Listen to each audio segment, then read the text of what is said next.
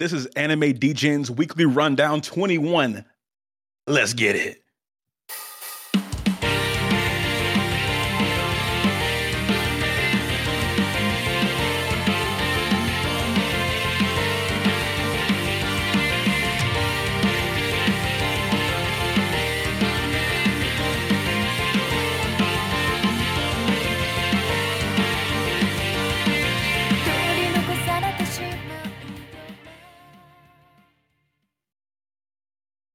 Well, welcome back, guys. Before we get into it, I would like to tell you guys it is just me and Dan here today. Tyler's power is out right now. There's been tornadoes going around his area. So you guys keep him and his city in your thoughts. But me and Dan are still here. We're going to get through this weekly rundown with you guys, and we'll be going over Mashle episode 11, Hell's Paradise episode 12, a fucking banger.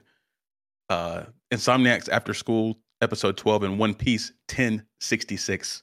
Great stuff. So, Dan, you want to get us right into it?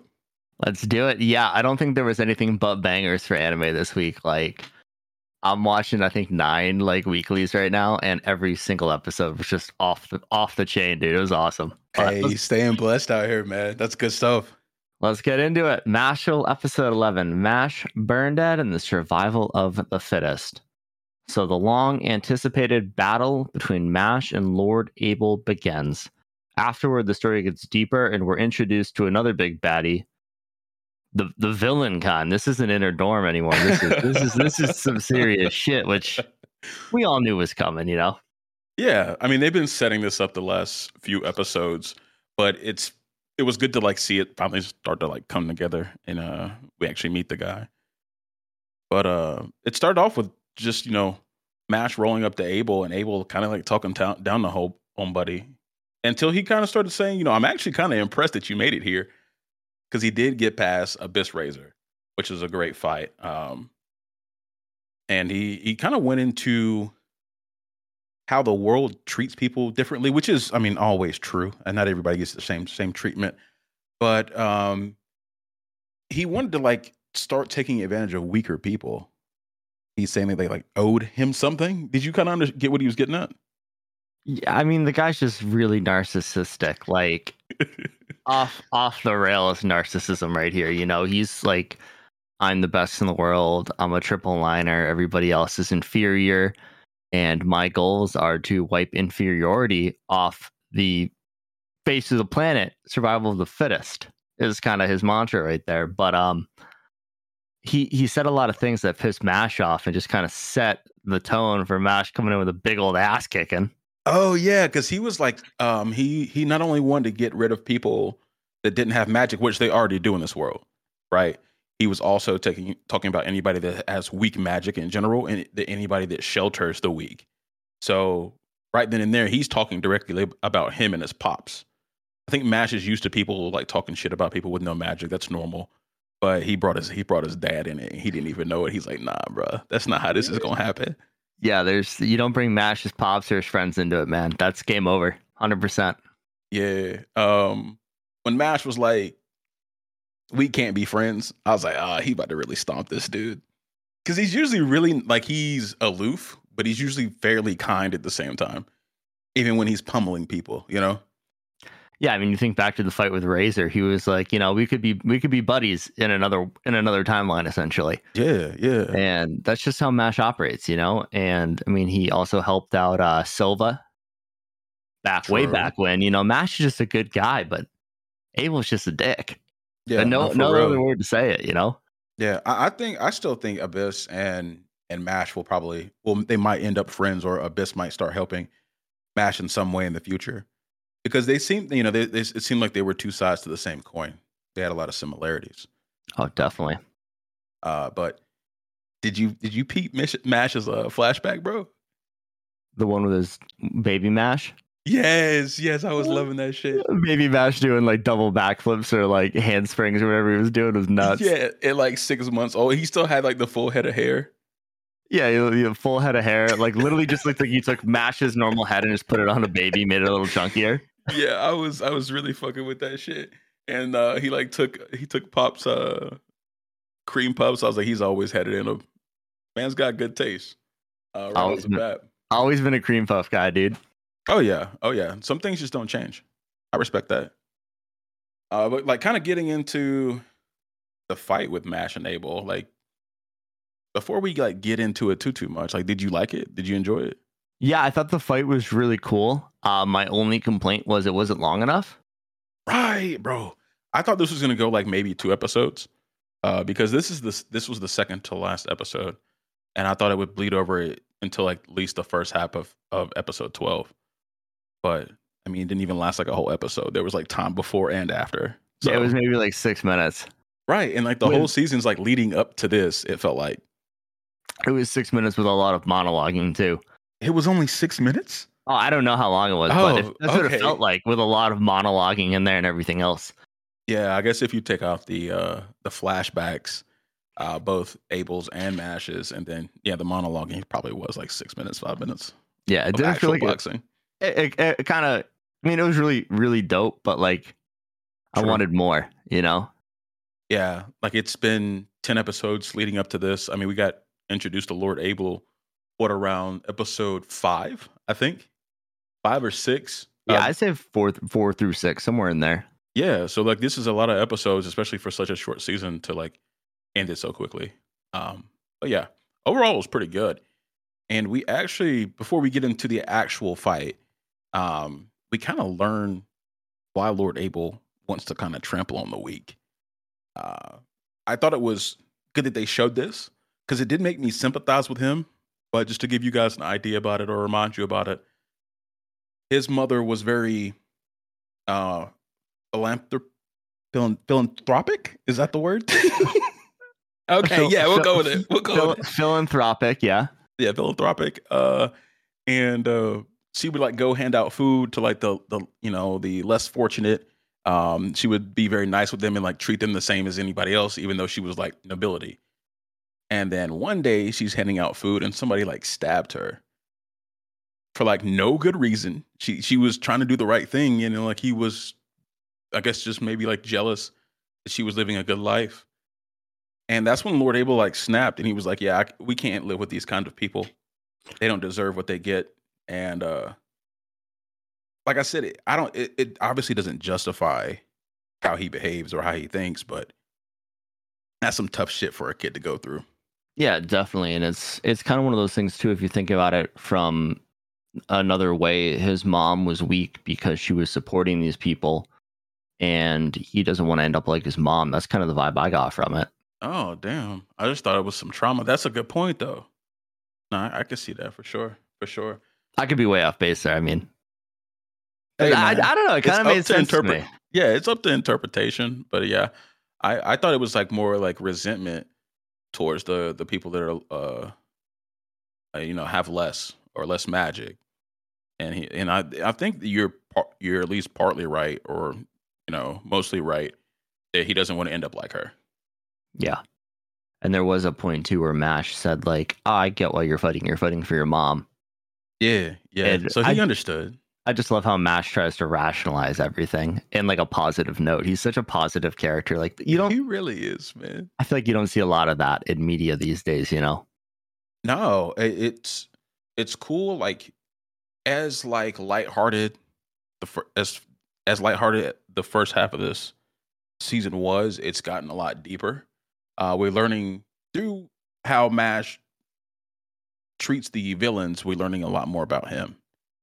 We just kind of thought he was a blockhead, but he's actually very, very understanding, like you just said. So that's been phenomenal for me.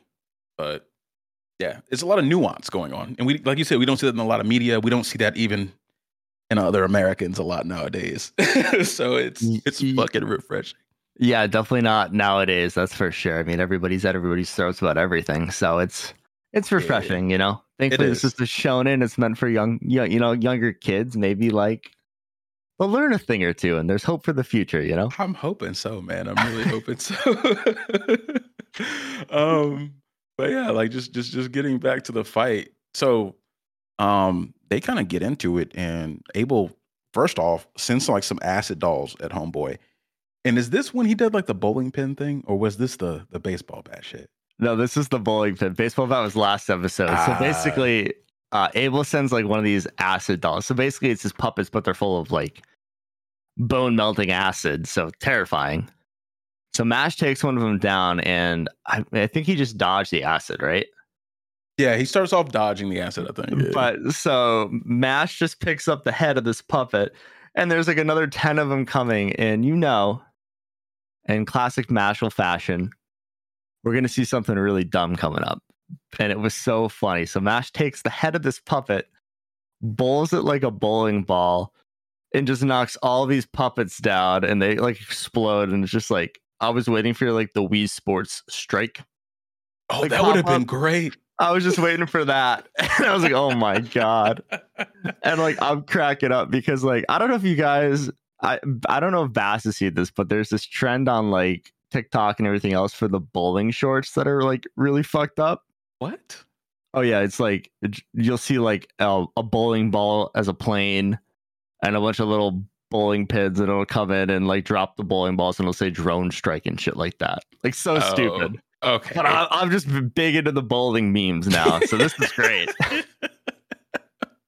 I'm glad that's fitting into the rest of your online consumption, my guy. Oh, dude, this is so sidebar, but there's one with fucking bowling ball Anakin and all the little Jedi pins. Oh no, bro, that's evil. It's so funny. Great, it's so funny. Oh man. Yeah, I thought I always love these moments from this show because they mix it up. They keep it light, but sometimes it gets a little deep and dark on us, like it did a little bit during this episode. But something I didn't expect and I don't really understand the purpose of was Love Cute actually came to the door and was like watching the fight from like afar, from like behind the door. I didn't understand the purpose of her being there as like a narrative tool at all, because she didn't do anything. Yeah, she did one thing. What'd she do? So I don't remember. Later in the episode, Abel tries to use his puppet magic to take over Mash. Yeah. And he basically just like drops all the threads from the ceiling, and Mash notices them, dodges, has them hit his right side, and grabs the threads and destroys them with his left hand before he can turn into a puppet. Clean. And like, I think Love has done this before too, where she sees something and she's like, I have no idea how that fucking happened. But she can see it and she explains it. That is right. She explains it. She was narrating the fight. That is right. Yeah. It was fucking awesome. I mean, more what Mash did, not so much what Love, but she was just like dumbfounded. Like, how the fuck do you do that? Yeah, she's got like some, 15-20 vision or some shit. I don't know how that works. But yeah, he brought out some creepy stuff like the jester dolls. That made me uncomfortable. They had like little jester hats on, a little bit of face paint. He also had to fight Finn. Yeah. And at the time, I thought it was just like Finn's puppet. And then we go to learn later, and I guess Mash is smarter than I am. He realizes that Finn is probably inside the puppet. And it comes out later that the people that turn the puppets are actually puppets are people on the inside. It was fucking hilarious. The guy was, Finn was hitting Mash with the fucking mace, like in the face, and the mace was breaking. Yeah, he had like 2 battle axes. I was like, holy shit. Fucking ridiculous. You know, my favorite part of this whole thing is we finally got to see Finn fight involuntarily. It's ridiculous. And like, he didn't even use like any magic or anything. Like, it was just all physical attack. So I still have no idea what Finn can do. I don't think we've actually seen him use any like magic whatsoever this entire show. No. Other than small things like with the when they were making like the potion, and that's pretty much it. Yeah, I was gonna say like maybe in class or something like that once or twice, like 10 episodes ago. But like you're saying, yeah, we haven't seen anything from Finn. That's why I was thinking it was so funny. I'm like, oh, they actually made him fight, but he didn't want to. And another cool thing that we saw was like the spinal reflex. So Lord Abel like attaches his strings like he's fucking Doflamingo. I was getting mad Doflamingo vibes during this entire fight.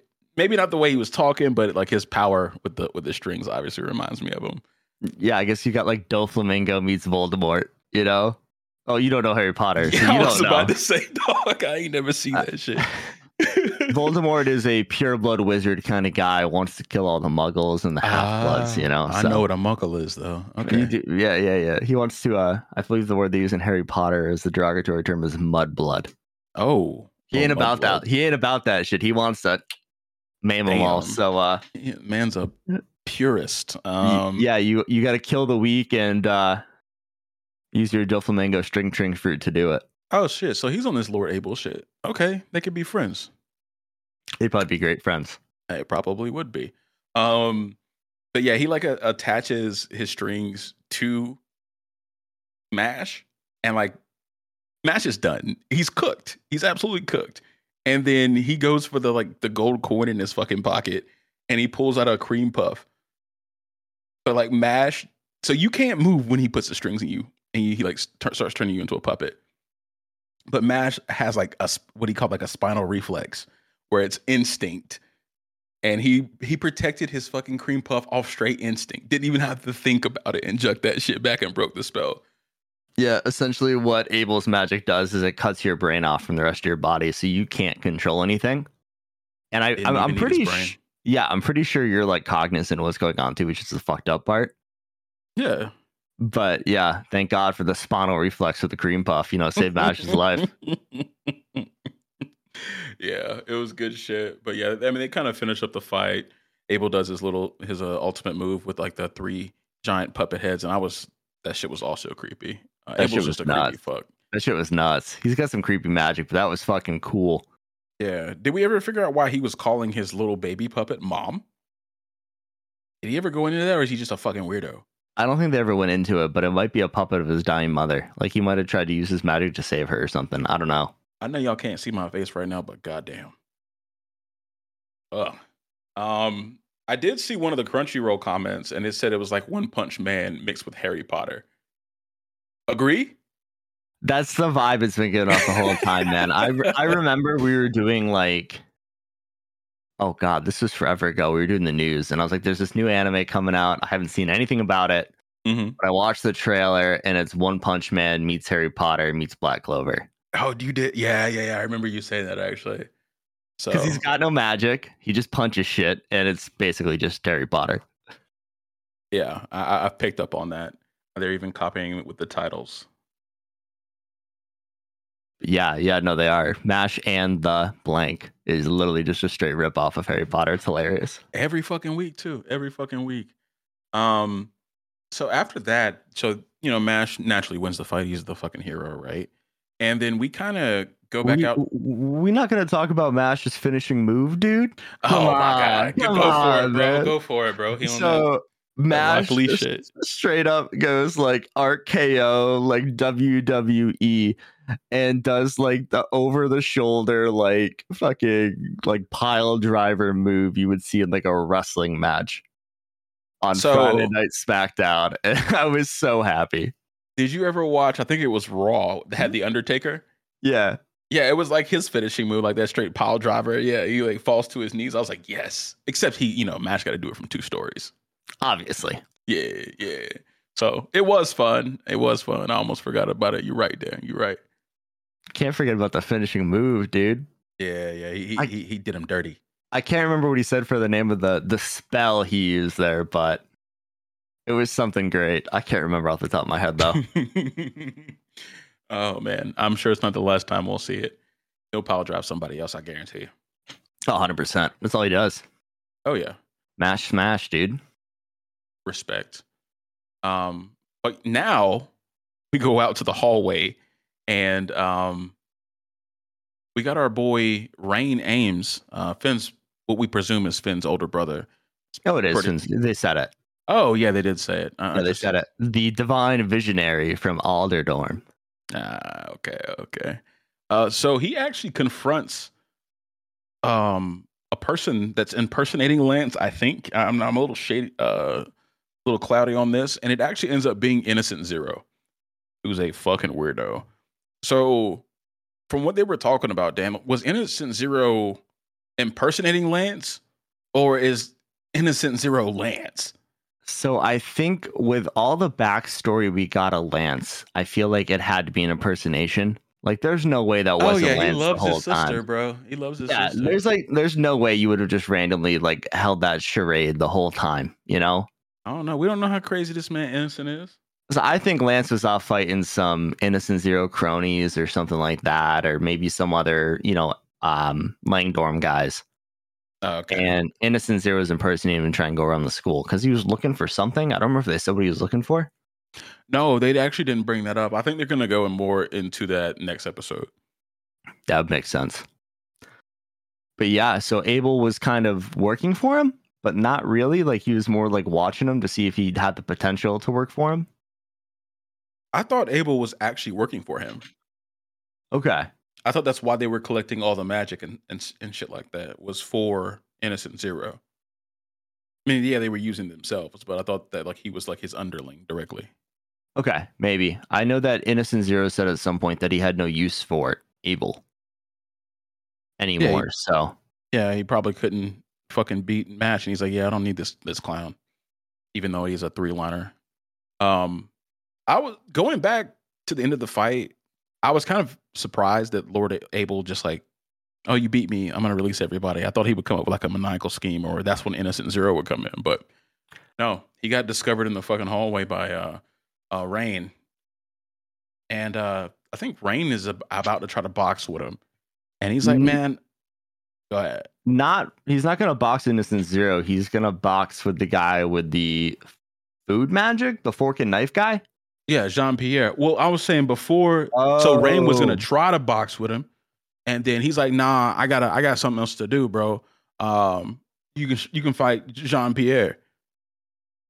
And then yeah, so Jean-Pierre is a serial killer. I feel like it's pretty easy to be a serial killer in this world. But the weird thing is he's a fucking cannibal too. Yeah. Yeah. So he likes to cook, but not very tasty things. I mean, I did like his giant butter knife that just appeared out of nowhere. That was pretty tight. I was fucking with that too, bro. I think it'll lead to a really good fight because Rain's magic is the swords. Mm-hmm. So we're gonna get the swords versus the butter knives. That's gonna be an interesting matchup. I mean, I don't see how butter knives win, but you know what? I'm not a magicless. I'm a magicless bastard. So yeah, I got no lines in my face. Yeah, I'm good. I do want to go back to one more thing from right after Mash beat Abel though. So Abel released Lemon, and him or Finn, Mash, and Lemon were doing the dumbest hip hip hooray shit I've ever seen, and it just took away from all of the fight in my opinion. But like that's what Mashal does. It mixes in like intense fighting with comedy so well, and that scene was just so over the top for me. It was so goofy. They were like holding hands and like putting their arms up when they go hooray. Yeah, they're like, he was like, Finn was like, hero, hero, hero, and Lemon was like, husband, husband, husband, and I was like, what the fuck is going on right now? You were literally just getting your magic sucked out of it. You were a literal puppet, and you guys don't give a fuck. Right, they won, man. It's time to celebrate. They can't wait. They don't need to recover. They said, where's the champagne now? But yeah, I think that was pretty much it for that. You got something else? I was just gonna say there's gonna be so many cream puffs next episode. Yeah, party and cream puffs, dude. That's what we're getting. Dude, they got to finish up some fights, I think, in the hallway. But yeah, after that, it's gonna be a celebration. Definitely. Well, you want to get into Hell's Paradise? Yes, sir. So we're doing Hell's Paradise episode 12, guys. Umbrella and Ink. So this episode continues the epic battles that we've had so far with Sagiri, Senta, and Yuzuriha fighting the new Tenzin and Horai. So the ladies showed some really good skills. I was surprised, but they showed some really good skills this episode. But we don't really know if it's going to be enough in the end right now. So the episode kind of started with the main group. Sagiri, Senta, Yuzuriha walking into the door at Horai and the pink-haired Tenzin, who we have a name for, is Zhuzhong. And they get to talking. They're like, you know what? We ain't had nobody in this area in about 1,000 years. And he kind of goes into it a little bit. And obviously at the end of the episode, last week, he like pretty much snaps his finger and takes his Hoko's head off. But now he's talking shit after he did that. It got so disrespectful. So Hoko's a very religious person. He believes in the Tencent. He believes there are gods in one way or another. And the Tencent pretty much tells him this whole religion, it's a sham. You're not going to heaven. You're a test subject. You're a failed experiment. And we use this whole setup just to keep you in line. And that kind of hit for me because he's watched his daughter, his entire people die over time and turn to trees. That was pretty heavy, man. But I mean, Dan, what'd you think about him saying like this whole island is an experiment, pretty much? Yeah, it was crazy. I mean, we kind of knew that was coming. I feel like based on what Senta had said, like, you know, the mishmash of religions and everything else, and like we were kind of getting that vibe. But to flat out come and say that out loud like that was definitely something I wasn't expecting. No, I thought they were gonna have to like figure it out. But Zhu Jin, he came out and said, "Yeah, this is awesome." So it's a sham, pretty much. Yeah.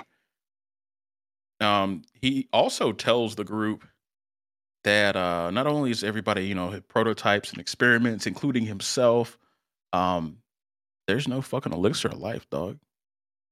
Yeah, that was crazy, bro. That surprised me. I mean, like the idea of Tan basically letting these people be immortal is the definition of the elixir of life, in my opinion. But I guess the fact that they have to keep re-upping, it's basically they just got some really fucking good energy drinks and they're kicking, you know? Like, got a 5-hour energy. Yeah. Yeah. Well, I mean, 100-year energy, but same idea, you know? Like they got to re-up. It seems like they drink it pretty frequently. Because it seems like they meet. You know, we've already seen them meet once, and I guess whenever they use a certain amount of time, they gotta go have a little teacup party. Oh yeah, I mean, after seeing what the orange-haired Tencent, I can't remember her name. Zhu Jin. Yeah, Zhu Jin was looking down bad after that fight with Gabimaru. So like, yeah, it's basically they just got like the ultimate energy source. Is what it is. You know, this is like that good Red Bull. Right, but like it brings up so many questions for me, man, because we know like the ninja leader is undying, right? He's been stabbed with like 20 different spears at one time and it was like laughing it off. But yeah, the Tencent says like, you know, we're researching eternal life, but it's not done. But obviously somebody's figured it out, right? I don't know though. I mean, if you think about it, he's a ninja leader, and what's one of like there's ninjutsu and genjutsu. Maybe he's just really good with genjutsu or something. And he just kind of makes it everybody think he's in that condition where he's just sitting over in a bush somewhere laughing his ass off. I don't know. That'd be crazy because I mean they framed it like that, or at least they framed it for Gabi like that. And I guess they might just be showing it to us the same way to keep us guessing. You know what I'm saying? Yeah, just I mean, based on the fact that he said there is no elixir of life, like you can't survive that. I mean, homie had like 6 spears, like 17 kunai at him. He was just like cut in half, like everything else. Like I don't know. It could even the Tencent can die. Yeah. So like, I mean, obviously what they're drinking is not the elixir of life. I was just thinking maybe somebody else figured it out, or the person that's researching eternal life figured it out and didn't tell the Tencent. Maybe, because why would the fuck would you tell them? They're like really powerful, right? Oh yeah, for sure.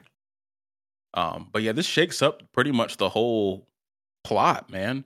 And you know, Yuzuriha and Sagiri, they immediately start thinking like, you know, like how's Gabimaru? How am I gonna stay alive?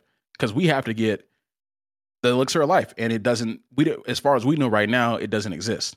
So I don't know how they're gonna pull this off, but it's gonna be good plot for next season, though.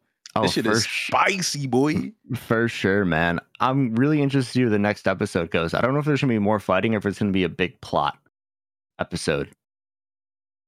I think it's got to be a plot episode. They got to like tie some of this shit together a little bit. I think before we get a season break, that could be a year or two. I would like to see it tied together. Yeah, well, I was going to say we got to get all three, or I mean, you got to get all the groups back together, and for the big team up moment, the Avengers moment, like we need that. Yeah. Or else it's just going to feel like this was the end of the season and they just decided to cut it an episode or two early, in my opinion. Yeah, I mean, they got one episode to figure this thing out. They have to like leave it in a good place. It's got to be a good stopping point, you know. Yeah, because they're just like dropping so much knowledge on us the last, like I say, and counting this one, 3 episodes. It's just like, hey, man, like I need some kind of resolution, you know. Yeah.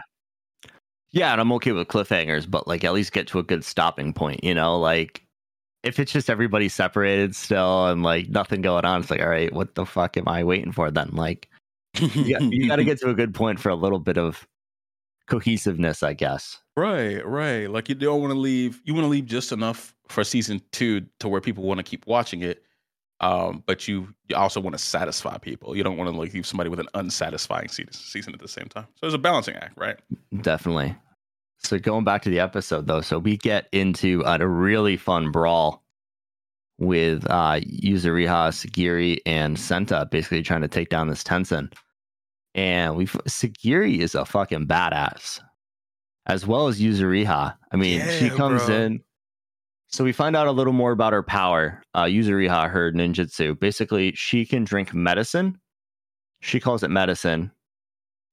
It's the white sticky substance. But she can drink it and then secrete it from her body, which is how she does her ninjutsu.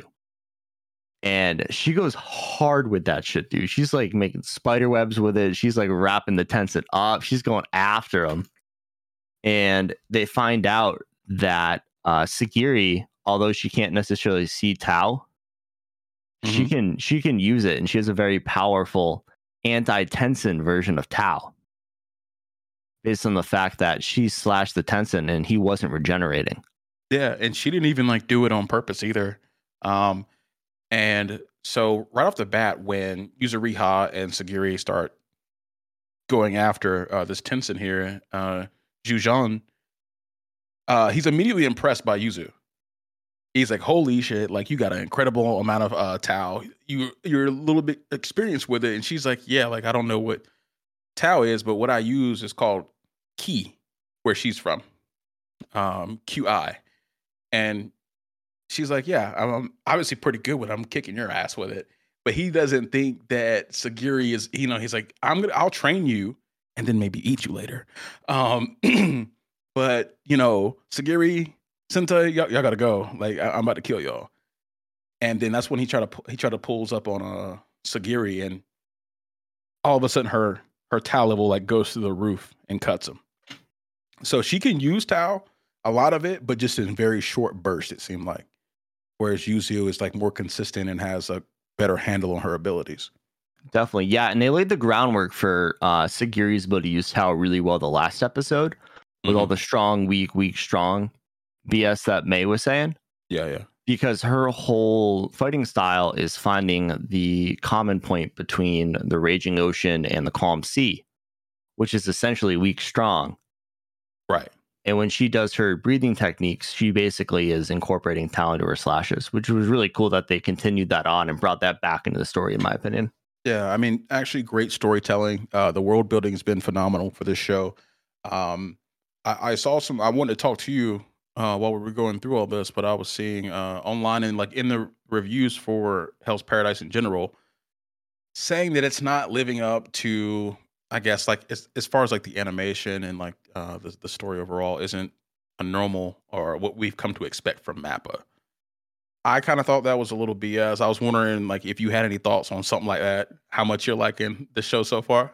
Yeah, I'm really enjoying it because like I've said in the past, it brings a lot of really cool concepts into it with the religions and everything else. So I really enjoyed that. I mean, saying that Mappa isn't doing a good job telling a story is kind of a cop out because Mappa didn't write the story.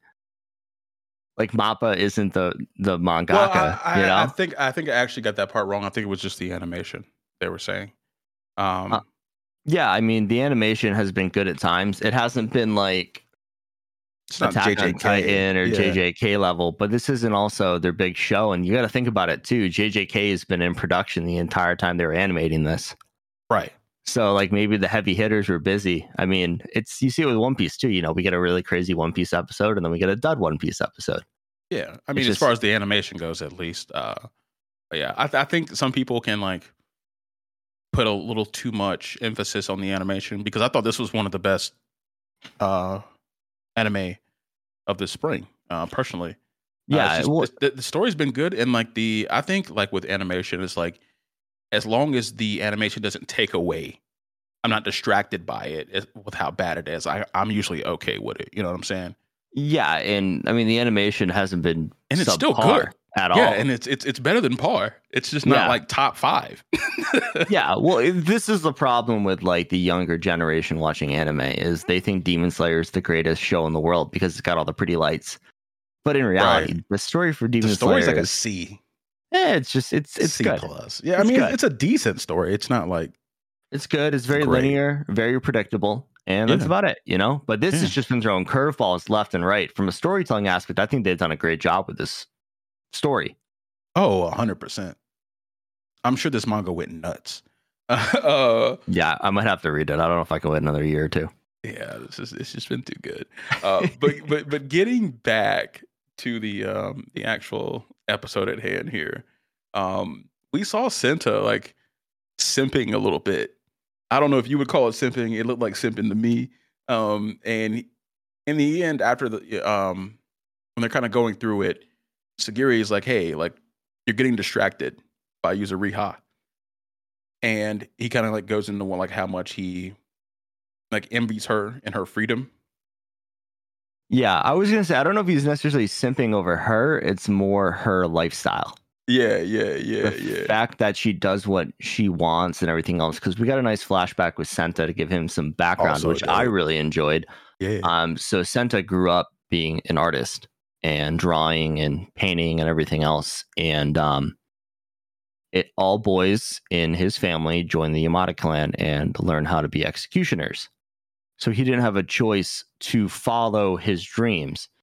But then he sees Yuzuriha, who just embodies freedom in his eyes. And I think that's what he enjoys about her. I mean, she ain't half bad looking, but, you know, like, I think that's what he sees. 100%. But I thought he was kind of like going overboard with it. It's like one thing to like respect somebody's life and how they live and how they are. And just to be like fucking up on the battlefield because you can't get your mind off somebody. There's a line somewhere in there, somewhere, bro. Yeah, I mean, I've never been on a battlefield with a with a monster, so I don't really know the line. But no, I definitely agree with you on that one too. Okay. But yeah, I mean, the girls are actually fucking this Tenzin up pretty good. This was like the most, other than Gabimaru's fight, this was like the most even fight I think we've seen with a Tenzin. It was 2.5v1. But yeah, I was really impressed by Yuzuriha, her abilities. Sagiri, we know she's going to keep getting stronger and surprising us, but I just didn't expect that of Yuzuriha, especially when she tried to run at the beginning of the fight. She was like, "Yeah, guys, we should leave," and she just dips. But yeah, Senta was trying to help, but he was mostly just getting in the way. I thought his sword style was really cool. He was just like stabbing people instead of slashing. Yeah, it was more like a rapier instead of like a katana, which I thought was really cool. And I will say, like you're saying 2.5, but Senta was the key to them beating, quote unquote, beating the Tenzin, in my opinion. There's the scene where basically Yuzuriha uses her slime ninjutsu to bind the Tenzin, and he can get out of that. So what Senta does is basically puts him in a chokehold and stabs him. And basically offers himself up. He's like, Sagiri, cut him. We know where the weak point is now. Basically, it's their abdomen area, you know, as we've learned throughout the show. And Sagiri comes in with a massive influx of Tao using her breathing techniques and basically kills the Tenzin. But it's Senta who's Form 1. Senta's the one back there holding him down, though. I mean, he's ready to give up his life. Yeah, and the Tenzin was really surprised by that. I actually forgot about that. Well, before that, it was 2.5 versus 1. He came through. But yeah, the Tenzin's like, "You really gonna let her cut you in half?" And he's like, "Just don't cut me, please." He didn't even think about it. But he was out there laying his life on the line, like everybody else. 2 3/4. There we go. give the fat guy, as the Tenzin like to say, give him some credit, man. Us big boys need some love too. Yeah, it's going back to his flashback. I thought it was funny. Like he, so the Yamada clan are executioners. They're sword testers and executioners, and he like accidentally started rising the ranks because he's to like deal with having to kill criminals, which he didn't want to do. He studied religion, and he started to become known as somebody that was very studious and astute and deep, and he ended up rising the ranks because of that. So he actually put himself in a deeper hole than when he started. If he just would have been like chilled out and like not done a good job. So I thought that was really funny. He like built his own prison. Yeah. Well, I mean, so his whole reason for doing so is basically to justify Yes. these killings and to find a reason for them. And that's what he was looking for. And I mean, he never really found it, but it just basically made him one of the most intelligent Yamada clan members there was. Besides sure. our boy with Dragon and his freaking dissecting everything mission, you know? Yeah, for sure. Um, yeah, and then we also saw going back to Fuchi, Gabi, and the dragon over there. Fuchi started to notice Gabi's like soft side when he was talking to Mei, being very kind and gentle with her instead of how you would describe a person as being hollow. Do you think that's going to come back and bite Gabi in the ass in the future, or you think Fuchi or somebody else is going to take advantage of that?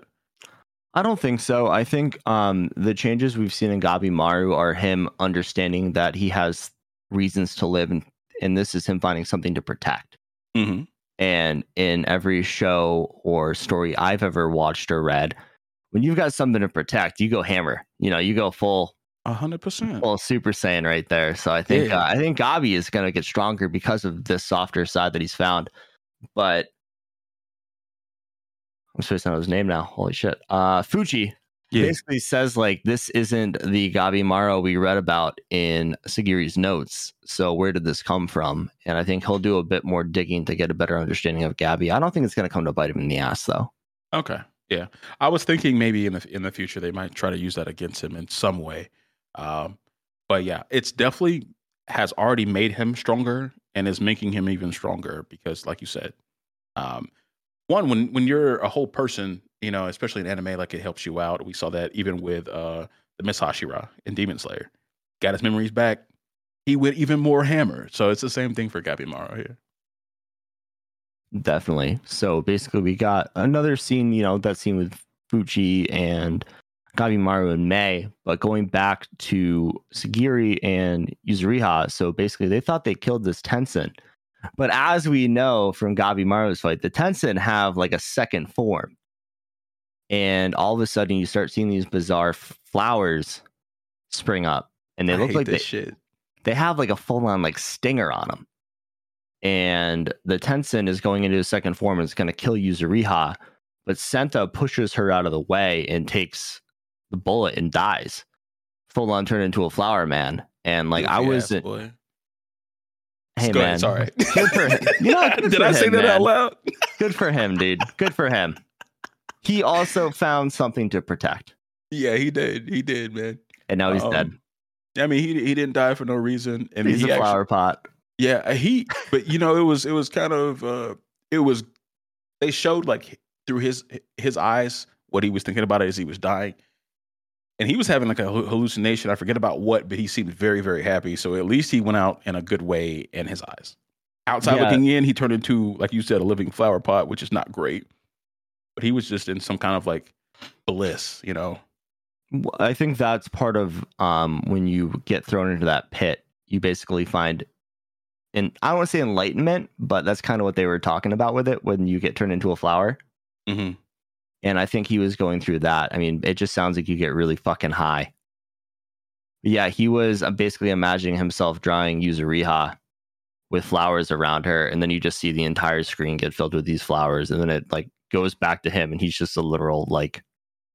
Yeah, I think they just released a bunch of DMT in his mind. Hey, man, hell of a way to go.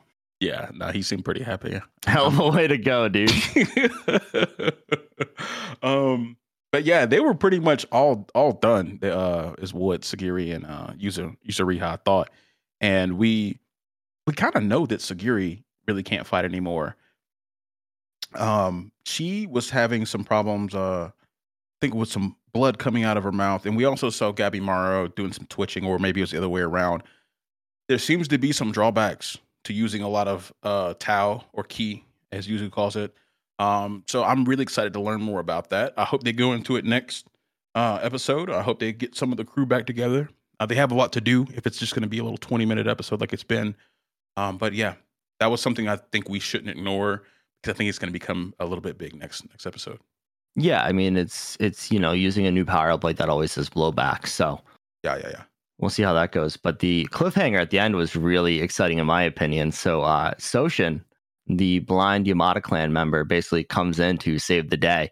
So we've got a little upgrade over Senta to take on, the Tensen's Segundo form, if you want to bring a little Bleach term into it. But it's going to be a crazy fight next episode between that, and I'm not sure if that's where Gabi and those guys are going to come back into it, but I'm interested to see. Yeah, I'm excited to see Shoshin fight a little bit more. I think he's not going to have too hard of a time with this form, because he should be fresh. He should be pretty fresh, relatively, compared to everybody else. And he has a good usage over at least sensing Tau. So fun stuff. Definitely. But, you ready to get on to the next? Let's do it. Let's get a little sleepy. All right. So we have Insomniacs After School 12. It was very rainy for most of this episode, and the kids, our MCs, are running out of monies. So what are they going to do about it? They have a day just to sit inside, but they need more food. So the episode starts with Nakami pretty much oversleeping and like really freaking out because they have things to do. They got to go get ready to go out in the evening, and he wakes up to Magari pretty much just smiling at him. She's been awake for a while, obviously, and she opens like the door, and it's like, oh, it's raining cats and dogs. We're not going fucking anywhere, dog. And Kami's like, well, got nothing else to do. Let's fucking relax and organize some of these files. And that's when he kind of gets into like, yeah, we're running out of food. We don't have any more money. And he seemed pretty calm about it.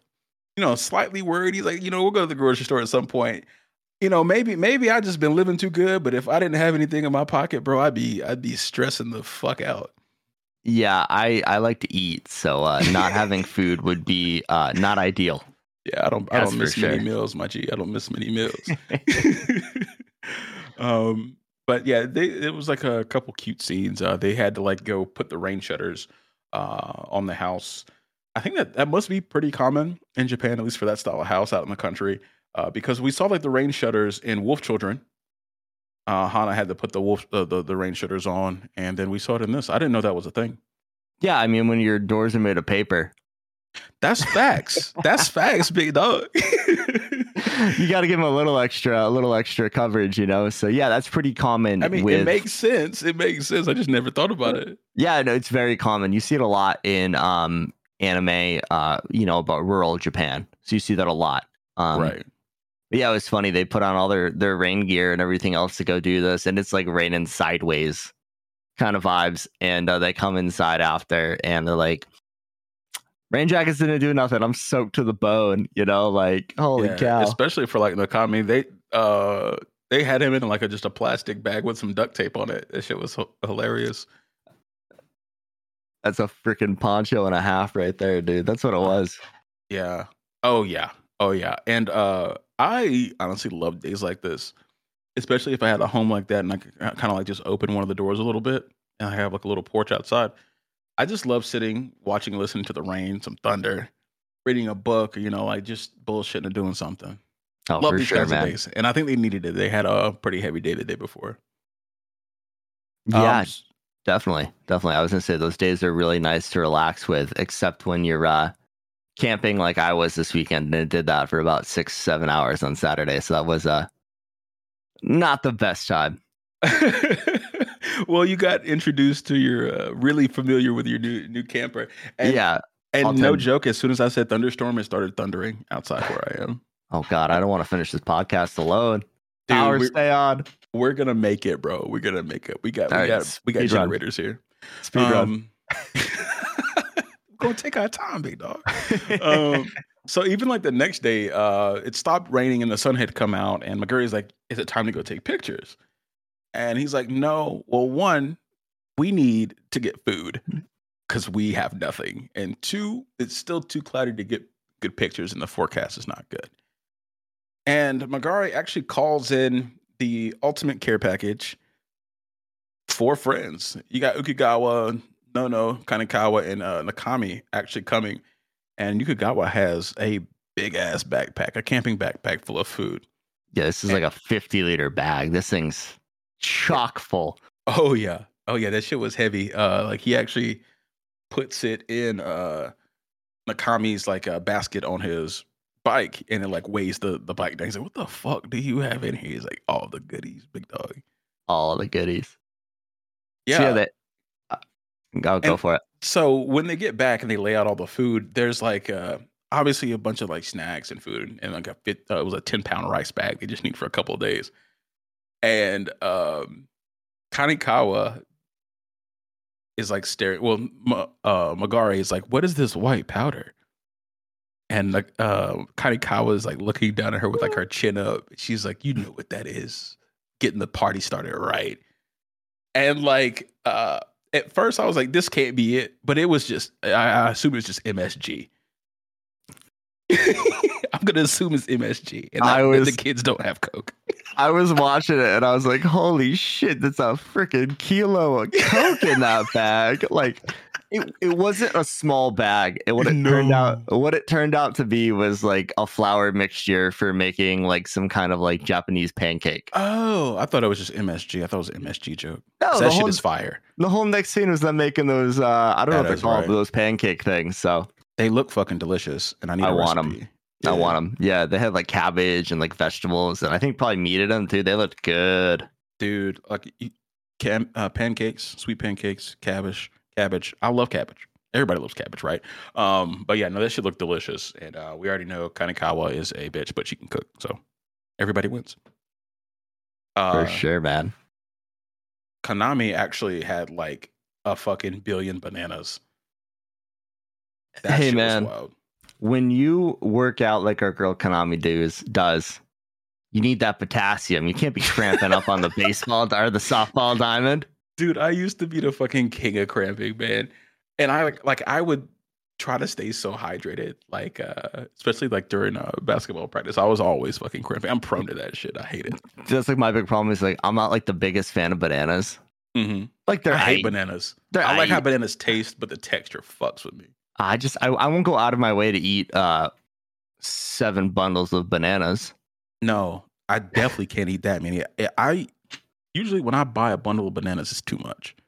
And those things last like a week and a half. It's too much for me. Yeah, no, they get thrown in the freezer and turned into banana bread. Yes, sir. He gets it.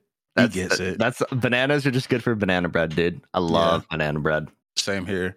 I like some good banana pudding, but that's it's no longer a fucking fruit at that point. But yeah, like the girls kind of go out that evening. She's got her whole friend group there, so she wants to spend some time with them. And Ukigawa is kind of just chilling on the porch with Nakami as the sun's setting. And homeboy sniffed out that Nakami, his relationship had advanced a little bit. And that's some good perception because dudes do be acting different when they get a girl. 100%. They do. Bro. They get a little more confidence. They get a little more confidence in their step, like. And the crazy thing too is, Nakami has always just been dead tired, but he's been sleeping like a baby the last few days. So, I'm sure like he didn't have the bags under his eyes at all. Like, I think he's got a full demeanor change because of the combination of the Riz and the sleep, Yeah, and homeboy's feeling himself right now. Like for real. Ikugawa was like, "Yeah, you're back to being your cool self," and he's like, "Damn, you can fucking tell." Like, yeah, bro, you glowing right now. Yeah, baby. Oh man, but yeah, the girls are like they take their little trip to like it was like some kind of it was like a dock or like a pier or something like that. Yeah, I was gonna call it like a fucking pier. Whatever it was, they're kind of like chilling out, and Nono starts telling a scary story about a girl screaming in the woods or a woman screaming in the woods. And then they start hearing some screaming in the fucking woods and they run home. And they like all piled up on the floor. And Ukugawa was like, y'all know that was a fucking deer, right? But I thought we actually got our ghost finally, Dan. I know. I was so excited, and I don't know if the Japanese deer are different, but I've never heard I've lived out in the boonies. I never heard a deer make a noise like that. Oh no, me either. Me either. That's not what our deer sound like. Fisher cats, yes, fisher cats sound like children screaming in the woods. They're terrifying. Yeah. But I've never heard a deer make that noise. So when it flashed to a deer, its eyes like shining in the woods, and it just sounds like a woman screaming. I was like, "What the fuck kind of deer do you guys got in Japan, bro?" Yeah, but there are certain deer that sound like that. I've watched a lot of Nat Geo in my time, and there are some. Hey, it's good shit. Very educational. Yeah, there are some deer that sound like that. I don't know if they're actually in Japan or if they just made that up, but it's true. I don't know, man. It's true somewhere. It's true somewhere. Ain't true in America. Nah, not where we at. Yeah, but yeah, Ukugawa's like, y'all need to chill out, and they actually have like a little firework party. Kanekawa is being a good sport outside of the heat, which is fair. I don't like the fucking heat either. But she's been a really good sport. She brought some fireworks. She said she's gonna get the party jumping. She's been cooking for everybody. She was really low key the MVP of this episode. And yeah, that's a lot more than what we can normally say for her. I can agree with that. She's the one who wants to have the fun summer memories, and you got to have somebody like that in your squad. So I mean, good for her taking that role on. Yeah. You got to have you a friend like her in some ways. You really do. But yeah, then we see Ukugawa bring out the ukulele. And this song, I laughed through this entire song. It was so fucking corny. They had like the sparklers out and shit, which is the lamest firework. I fucking hate sparklers. That's the thing, though. It's like, I feel like to buy the big boys, you got to be over 18, right? But I feel like anybody can go buy sparklers because, like, in my state, you can't buy fireworks, but you can buy sparklers at the freaking grocery store, you know? Oh, really? Yeah, if we want to buy fireworks, we got to go over the border. That is right. I used to live up that way. Yeah, you can't buy fireworks in like New York State either, or at least New York City. You can't buy them in New York State. You can't buy them in Mass, but you can go to New Hampshire and Connecticut. The shack, the Phantom Fireworks Shack, is just like the first thing over the border. They know what the fuck they doing. It's a whole market right here. They know what they're doing, dude. Yeah, nah, like we have big ass like warehouse fireworks stores here.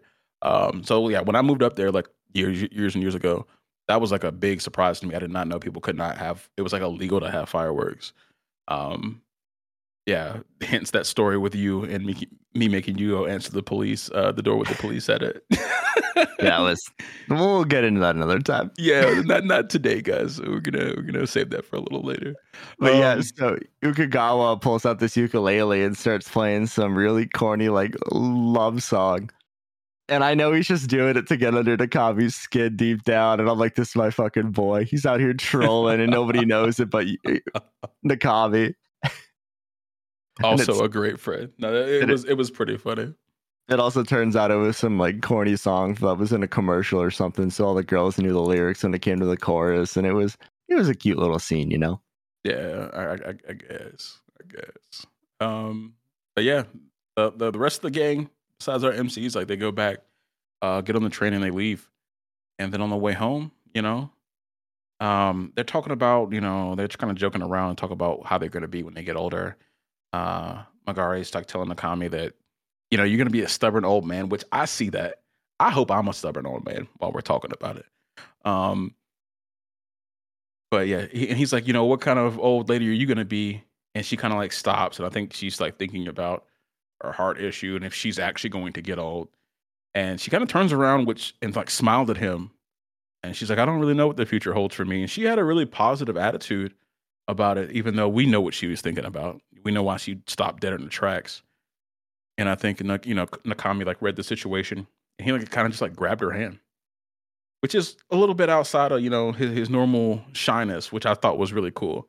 Yeah, it's because the thing that sparked that whole conversation is Nakami asked Magari what her grandmother was like, because they're at her grandmother's house and everything else. And she went in that her grandmother was really lovey-dovey, and before her grandfather passed, they were always holding hands and doing all this cute shit.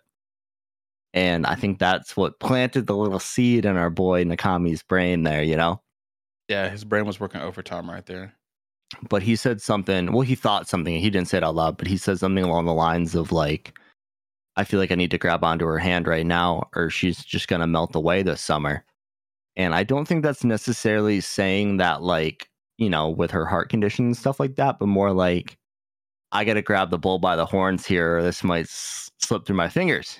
That shit was that was pretty sweet. But and good for him, man. Good for him. Yeah, he's like, yeah, she's gonna melt away in this white summer. He's like, yeah, this is my chance. But yeah, no, he did a good reading of the situation. I think he was right about that. She had already made her move. It was time for him to kind of come out on the ledge as well. But yeah, as we get close to the end of the episode, they kind of go wandering after that, holding hands and being cute little kids. Good for them. A+ shit. We found out that Hai has been posting pictures of her being away from her little brother and little sister and Nakami.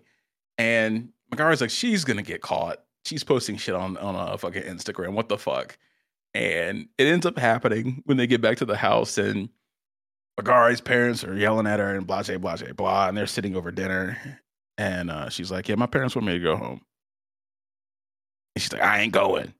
I ain't going. All I can think of is that scene from Wolf of Wall Street. He's like, I'm fucking leaving. That's what I was going for, dog. And they have like a little disagreement in the comments. Like, you should go home. They're worried about you. Blah, blah, blah, blah. She's like, nah, fuck that bullshit. We're not doing anything wrong, which they weren't. But then like she gets a text from her parents, and she's like, they're like, yeah, we're coming to get your ass tonight. We're pulling up. And I don't know if Nakami like kind of read into how she was acting. She was like almost about to cry. He was like, you know what, man? I thought this was really cool. He was like, do I have permission to kidnap you? It was sweet, y'all. It's not how it sounds. He's like, you know what? We're gonna go to our place where we're supposed to take photos, Makawi site, and then after that, we'll just stay away the whole night. And she's like, yes, please. And he's like, I know I shouldn't be doing this, but deep down inside, I think I know he knows it is what he should be doing. They weren't doing anything wrong, but he just laying down some real game right now. A real game, dude. And the funny thing is he's like, well, if your parents are coming, we should really clean up the house because they were nice enough to let you use your grandma's house. Man, being respectful and disrespectful, I really love it, dude. It's the perfect mixture. The polite, just but firm. I like it. I like it a lot. So did you fuck with this episode or not? Because it was a little slower than most of ours. It was feeling like a lot more cutesy things instead of more plot. You fucking with it? I liked it. It was good. It was I guess hard to say because like every other episode of anime I watched this week was so action packed. That's how I'm feeling, dog. And so like intense. And then this was just kind of like a fresh breath of air, Yeah. Which is where I can see the slice of life genre coming in nice, but unfortunately most of them suck. Yo, Tyler's here. He's letting them things fly right now. To me, they suck to me. Yeah, there's an audience. Yeah. I'm not it. Yeah, I've been liking this show. I didn't really like this episode that much, but it was good because I just got off work and then I watched this. So it was good not to have something like so hyped up. I just like kind of kicked back and chilled. It was good chill, but I think I like a few of these slice of life things, but this being one of them. But it's growing on me. Yeah, it's growing on me for sure. Yeah, this one's been good because it's not over the top. Like there's like the characters haven't been super annoying. Right, they're not appropriate. I guess like annoying. I guess is the right word. Like you just said, exaggerated. Right, and like their relationship is developing in a cool way. Like it's not like super fucking weird or anything like that. Well, not even that. It's not forced. It's not like my one goal of this entire anime is to start dating so and so, and that is the only thing I care about. Like the relationship. How is that compelling? I don't understand how that's compelling for a lot of people. They're just trying to go to sleep. They're trying to go to sleep at night and start a fucking club. It's like they're doing something while they're learning more about each other. The relationship in this has been very organic, which I've enjoyed. Right.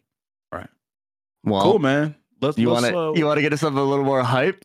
Let's get some fucking One Piece in, dog. So this is One Piece episode 1066. Here comes the main act. Powerful techniques of shockwave and magnetism. So we got it. We're getting heated up.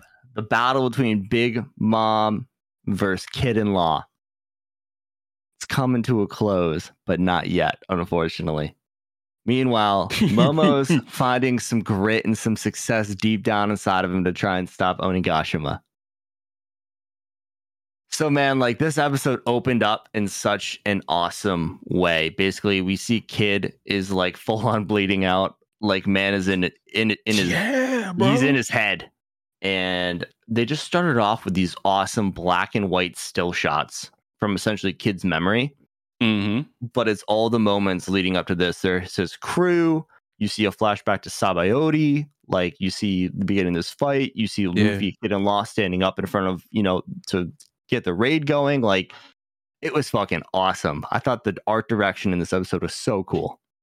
Yeah, I was very surprised, and it hit so hard because I don't quote me, but I don't think One Piece has done something like that before. Not in recent memory, at the very, very least. But I was surprised by this. We also, I can't remember Homeboy's name right now, but Henry. Henry, my boy, my guy, way to show up for the Americans, brother. We appreciate you. Great job on the episode. But I thought it was a great artistic idea to do that. It started off the episode and it was very heavy. The music was solemn. And we got those visuals with Kid just like laying on the ground, bleeding out, and just going back to these like really beautiful, beautiful stills. Yeah, I think we got about 7 or 8 new wallpapers out of this episode. Sheesh. No joke, man. No joke. But yeah, so we do bounce around a little bit at the beginning of the episode. We go to Kazenbu and Yamato going at it down in the basement. We didn't really get too far with that. She's trying to fight a fire ghost, little poltergeist action, and that's not going too well for her. After that, we go out to Momo, and I really liked the art direction they went with this Momo scene. The animation was so crisp.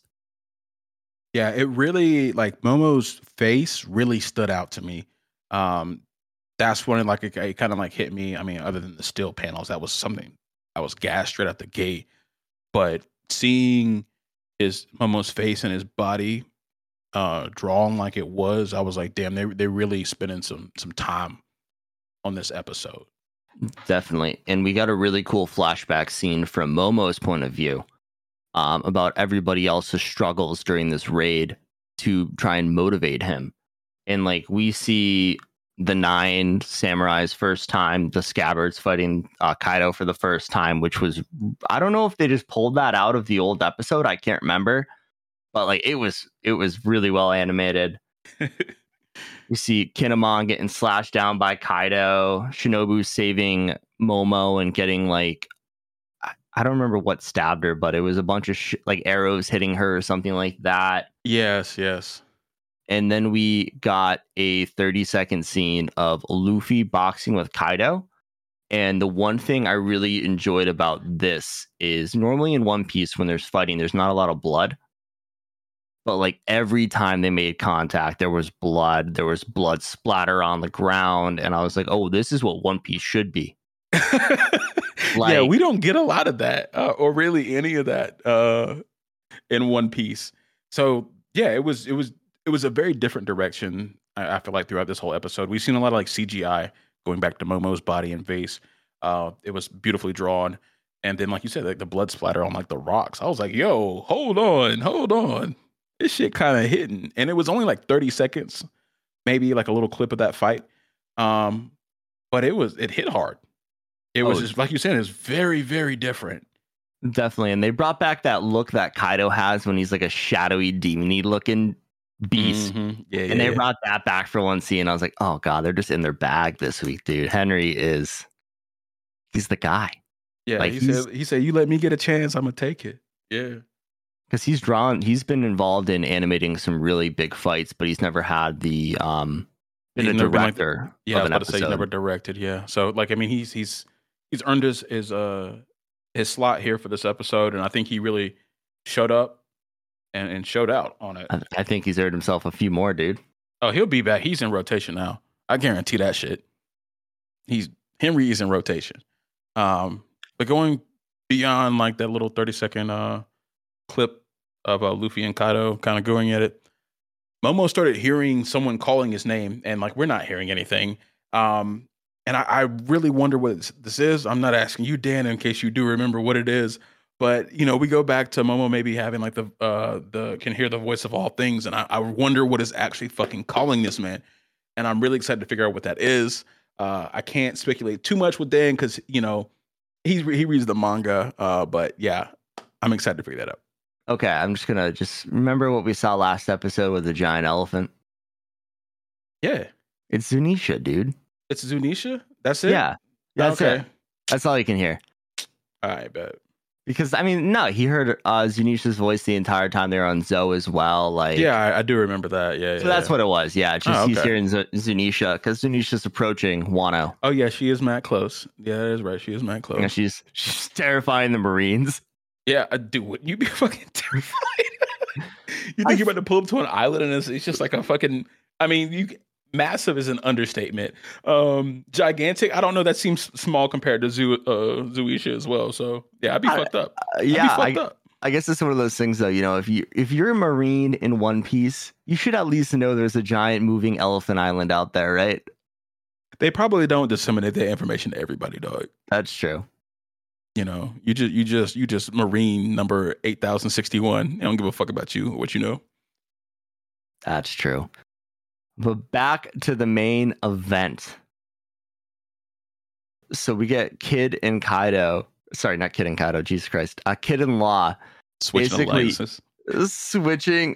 arguing because Law's like, hey, man, I'm not the setup dude. Like, stop going in for the big hit after I do something. Like, let me shine a little bit. And I thought this whole interaction was hilarious because if you think back to like when it was Kid, Law, and Luffy approaching the island and they're fighting all the beast pirate ships, they're all talking shit to each other. There's another scene where they're like, whoever leaves this spot last is Kaido is launching like a Boro blast or something at him. He's like, whoever leaves the spot last is the strongest. It was hilarious. And these guys are just so damn petty. It's so funny. It's cool because like they're all like early 20s, late teens, and this is how fucking little boys act. Like like older boys, young men act sometimes. It's just like dumb shit to prove that you're brave to the other guys. We still do that shit now in our 30s, dude. Come on. Yeah, a little bit. Maybe not to this extent, but a little bit. But yeah, no, they steady trying to bitch Kid though. No, not Kid. Law. He out there doing his thing. He's using his K room. But hey, I'm glad Law said something to Kid because I was noticing that little sly ass bullshit too. He was trying to take advantage of the openings. So.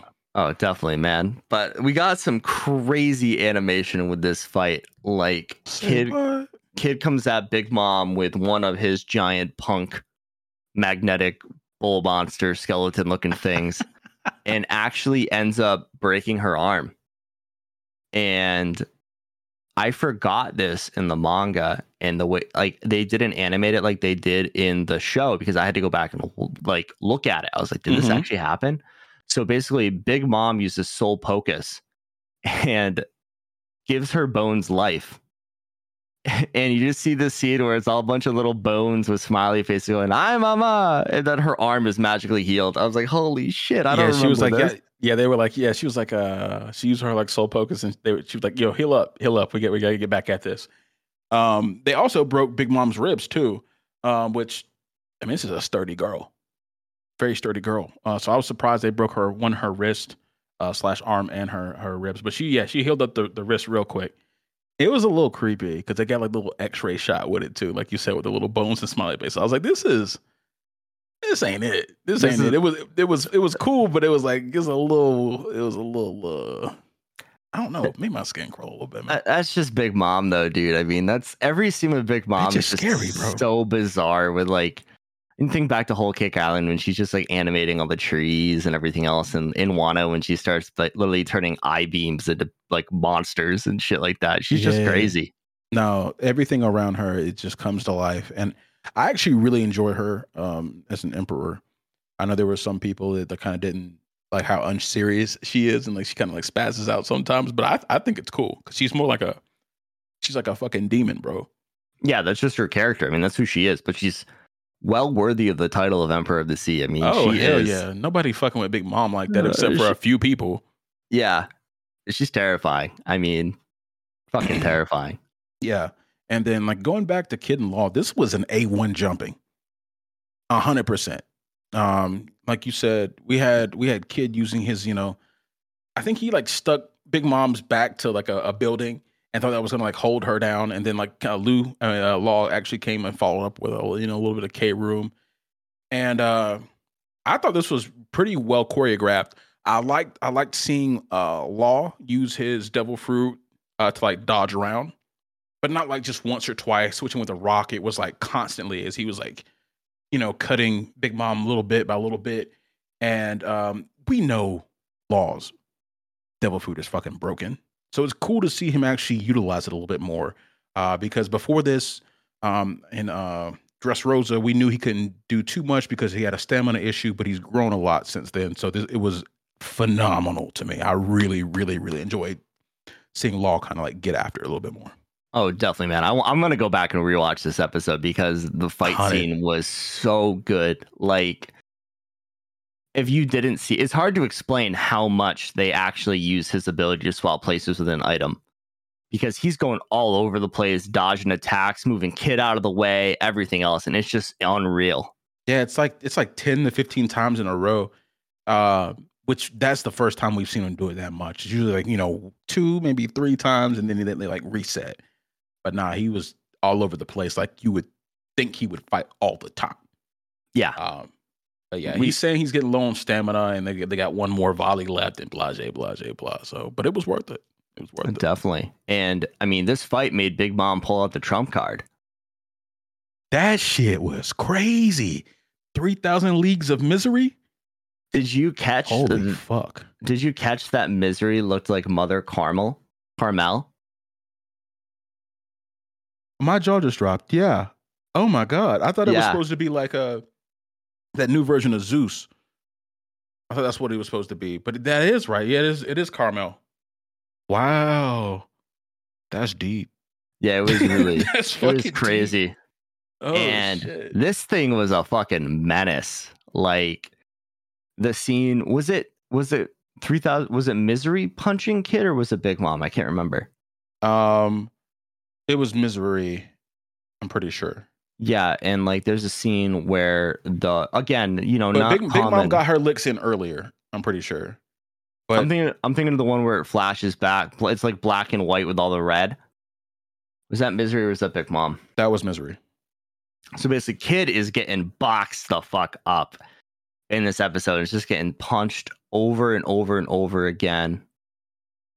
It's going fucking crazy outside. It's like a fucking firework, dog.